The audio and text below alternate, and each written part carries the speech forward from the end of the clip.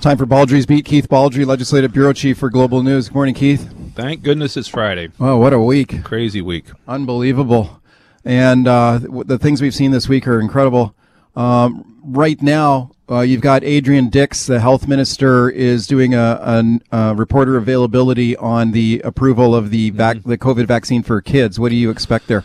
Yeah, well, good news. I mean, this was anticipated. Health Canada now clearing the decks for 5 to 11-year-olds to get vaccinated. This will be a dose that is not like the dose that you and I got in terms of its strength. It's a lower dose. Yeah. For younger kids. It'll be interesting to see what the take-up is. An Angus Reid poll last month suggested that only about 50% of the parents are going to be in a rush to get their kids vaccinated. Yeah. Another quarter or so are going to still get their kids vaccinated, but going to wait a bit. And then some significant numbers say, no, I'm not going to get my kids vaccinated. So we'll see. It's taken 6 months to get to the 76% mark for 12-year-olds, 84% double dose for that group, or 84% single dose for that group, 76% double dose for that group. So it's going to take some time, but hopefully vaccinations will begin sometime in December. How do you expect this vaccine to be distributed? Could they do it at schools or no? That's not going to be the emphasis. There's going to be in some areas, there probably will be in probably some rural areas, but it's going to be different situations. They want to make it very kid-friendly. So there's going to also be a message campaign, I think, rolled out with this to alleviate any concerns parents have that this is, you get your kids vaccinated against all sorts of things, polio, measles, whooping cough. This is just added to the list. Okay, we had a conversation earlier on the show here. It is fascinating. I brought on two of BC's top highway construction experts. Yeah, we talked about the massive damage that we've seen to BC's highway infrastructure and the task that lies before the province now in rebuilding and probably redesigning a lot of these highways. Yeah, he made one of your guests, I think it was Joe, made the point that we see, to the point you made, we do see landslides. That's not unprecedented. What's unprecedented is the timing of these and the scope all at once to shut down all the routes. It's just absolutely unprecedented. And to do it, we're not just small landslides. These are significant geological events. The Coquihalla, I think, is in a state of its own. I mean, that thing's going to be down for months, as Mike Farmer says and Rob Fleming. But the other ones, they're already seeing, we're seeing single-lane traffic start to emerge in some of these. Malahat here on the island, single-lane traffic, alternating routes. And that's going to be the way it is for a while. But again, the message is if you don't have to travel, don't travel. It's essential travel only. And the priority is going to be commercial truck vehicles to ensure the supply chain is maintained. Right. And we see the Hope Princeton Highway could reopen this weekend for single lane restricted traffic of emergency vehicles and supply chain vehicles likely going through there. So, some stuff is moving, but. Well, we existed for decades without a Coquihalla highway. I mean, that's the newest highway. It was built in the mid-1980s. Again, before that, we had no Coquihalla. It is an engineering marvel. Everyone who's driven it, you have to wonder at it sometimes because you're in the middle of nowhere. You're up high. And that's why it's going to be difficult to fix that. As your guest pointed out, no access roads. So I would assume you're going to have to start at the bottom and at the top and work your way towards the middle. Where the broken parts are. Yeah, because it's broken into 5 different pieces, and you can't get to these places. It's not like there's a side road you can go up to get to these damaged areas. So you either fix them one by one and go along one after the other, or as Kelly Scott, the president of the BC Road Builders, said to me, well, it is possible to take heavy equipment and lower them in by helicopter. That stuff, that's been done before, but... Yeah, we'll see. I mean, it's leave it to the engineers to figure this out. But again, I don't think the Coquihalla is the priority to get open right now. It's going to be the other routes. Right, exactly. And of course, we got Highway 1 underwater, and this is why the other pressing concern now is to get that route open. Mm-hmm. And we see the mayor of Abbotsford once again. What a week this guy has had. Unbelievable. Henry Braun is the mayor of Abbotsford now talking about, look, we may have to expropriate some properties there in order to build a levee. Mm-hmm. And we've got to do it fast. Like, we've got to get going, get this levee built before the water starts rising again. So here he is, Henry Braun, the mayor of Abbotsford, talking about the need to get that levee built. We got to do this. And if that was my house, I would be upset. I get that. But I got to look after 3,000 people that are here. What do I say to them? Sorry, the water's going to rise and it's going to be 10 feet higher a week from now than it is today.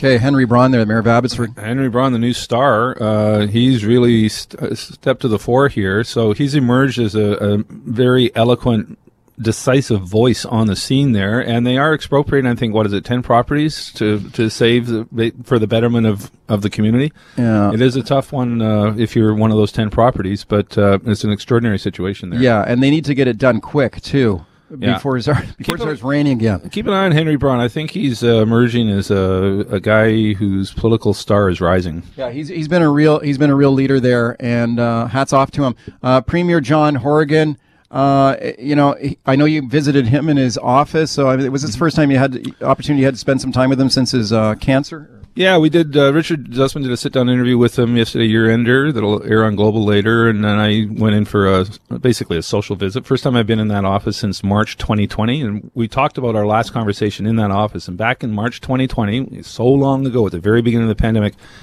he told me, I'm not going to be the face of this thing in terms of leading everyone through the pandemic. I'm going to rely on my team, which is Adrian Dix, Rob Fleming, Mike Farnworth, Carol James. And, of course, Carol James is retired from politics. But by and large, we talk about how his team is still there. It's still the same people running the show. I mean, today at 11:30, Mike Farnworth, Rob Fleming, along with Lana Popham, the Agriculture Minister, holding a briefing, updating everybody on the situation. So we talked about how he's kept his team intact for 4 years. It really hasn't changed, and he continues to rely on them. So he says when, he's going in for radiation treatment, and he says when people ask me, well, what's going to change? He says, well, basically nothing. The team is still going to be there. It's going to be Dix, Farnworth, Fleming, Popham, and others who are still going to be running the show. The premier, and I pointed out to him, all the premiers I've covered, 10, I think, he has been the least intrusive premier. Usually the premier's office plays a really key role in not meddling, but controlling a lot of things and stepping into ministries and controlling ministries. And that's not the case with Horgan. He has a completely different approach, which is why as he disappears for about a month or so undergoing treatment, you're not going to see a big change in how the government operates. Okay, well, he's in the middle of an historic challenge now. I mean, this is the hand that he's been dealt with this disaster. And he's got the team in place, but it's a team that's taking a lot of criticism, too. I mean, the Liberals have been very, very aggressive in attacking the government for the slow response to this disaster, failing to use that cell phone alert system, failing to put out some early warning systems. There was a very dramatic question period yesterday where the Liberals have just been relentless here in attacking the government here. Do you think the government deserves it? Taking some heat here for the way they've responded to this. I think there's always a need for better communication. I think that's the main thing in this. No one could have predicted the landslides, and I even think the volume of water was not quite predicted. But in terms of communication, I always think, just back to the heat dome, I still think there could have been more and clearer communications on the eve of the heat dome to explain exactly what we're talking about, not just rely on meteorologist or the media to explain this, that the government has to be more proactive in explaining the dangers of what's coming. And the Liberals pointed out Washington State governments were more out there in terms of warning people what was coming. That's right. Rather than BC was. So I always think the government can't do enough communication. Well, and it's also kind of surprising that that part of it has been kind of bungled, in my opinion, because we just went through this. So, I mean, we went through a similar, scale of disaster just a few months ago with the heat dome and towns burning down and hundreds of people dying from heat. And the government took its lumps on that.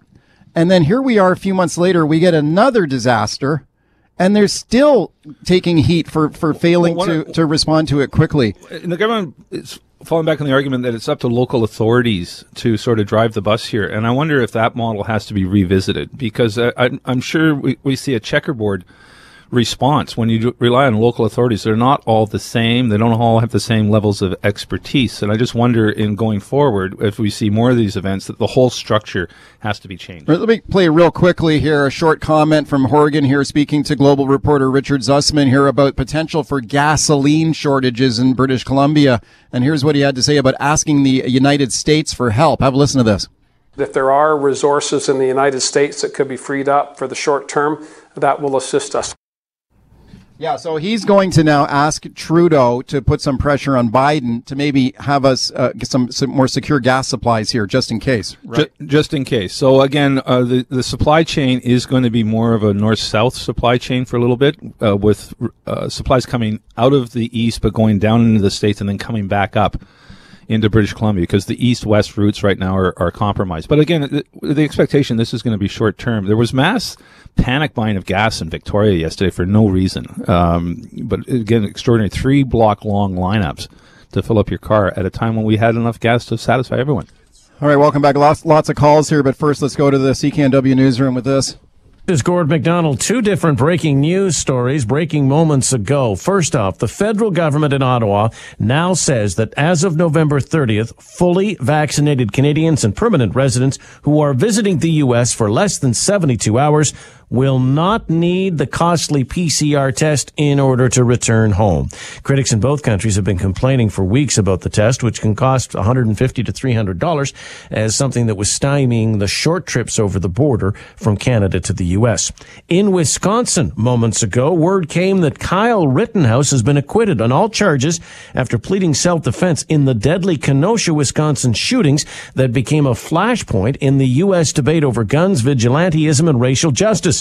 The jury came back with its verdict after close to 3.5 days of deliberation. The 18-year-old Rittenhouse could have gotten life in prison if found guilty on the most serious charges. He was charged with murder, attempted murder, reckless endangerment for killing 2 men and wounding a third. This during nights of protests in the Black Lives Matter campaign in the United States. I'm Gord McDonald. Gord for that breaking news there. And as you heard, dropping the PCR test for short trips across the border, 72 hours. Keith, no surprise there. We knew that was coming. Yeah, we sort of all broke that story a couple of days ago. It just was timing. So November 30th, that's a new piece of information. That's the date it takes effect. Okay, and Kyle Rittenhouse not guilty there in that very high-profile trial in the United States. We'll see the reaction to that. Also breaking news here at the BC Legislature a very, very short time ago here, Health Minister Adrian Dix commenting on the timeline for kids to get the COVID-19 vaccine. Here he is speaking just a few minutes ago. It will be arriving the middle of next week. I would expect you'll start to see doses go out the beginning around the week of the November the 29th as it's distributed around the province. I think it's very exciting news. Everyone wants to know, and lots of people have been asking me this morning, well, what can I do? Parents have been asking this question, and it's pretty simple. Right now, get your children registered. For children and for parents, get registered. Okay, as Health Minister Adrian Dix speaking just a few minutes ago. Let's go to your phone calls here now. Doug in Surrey. Hi, Doug. Go ahead. Hi, Mike, and pardon me. I think of the BC Liberals and their attacks on the government, given the situation was dropped in the government's lap on such short notice. They remind me of a submarine sitting in with a battleship in the crosshairs, like a bunch of vultures on the top row of a fence, waiting to see what floats by that they can pick off. They've got enough dissension in their own party. They're trying to pick a leader. They are just looking for any way to take a cheap shot that'll enhance them and get them back into What do you power. think? What do you think if the tables were turned and it was the Liberals in power and they had been slow off the mark? What do you think the NDP would be doing right now? Do you think they'd be cutting them slack and saying that's okay? It could be interchangeable. Yeah, you're right. Yeah, it's politics. Well, the opposition's duty is to hold the government's feet to the fire, and I think that's what the Liberals are doing. Yeah, let's go to Noreen in Abbotsford. Hi. Good morning. I just wanted to call in. It's really a lot of people are really suffering out here. Yeah. And I just really want to thank everybody who has come, the military. We have SARS from all over. Mm-hmm. The police department. It is absolutely horrific out here. Mm-hmm. You have no idea. And so many people have done so much good, and I don't want that lost in all the kerfuffle of it. Thank you, Noreen. Good call. I think one of the most impressive bit of footage was the footage overnight of 300 people filling sandbags in Abbotsford to build that levee. Around that pumping station. Yeah. Critical. To support that pumping station. So those people came out of their homes in the middle of the night in a disaster-prone area and, basically put a supply chain of filling sandbags to protect their community. That was quite extraordinary. Yeah. Thank you, Noreen, for that call. Squeeze in one more. Andrew in Vancouver. Go ahead, Andrew. Oh, hey. Guys, I was in Hope, stranded for the 2.5 days before we could get out. And I think I wouldn't blame the government. I think people's expectations of the government need to be substantially muted. At the end of the day, the problem the biggest problem is that they're too big to respond quickly. The communication systems that they have in place, I'd say, are fairly antiquated because they weren't really effective. And part of the problem is that when everyone was stranded, they were trying to get on the internet to get information. So the pipe getting the internet pipe that they've got up there is way too small to. Thank you, Andrew. I hate to step on you. We're out of time, Keith. No, it makes a good point. Websites were crashing. Drive BC site crashed. But again, government will take stock and learn lessons from this.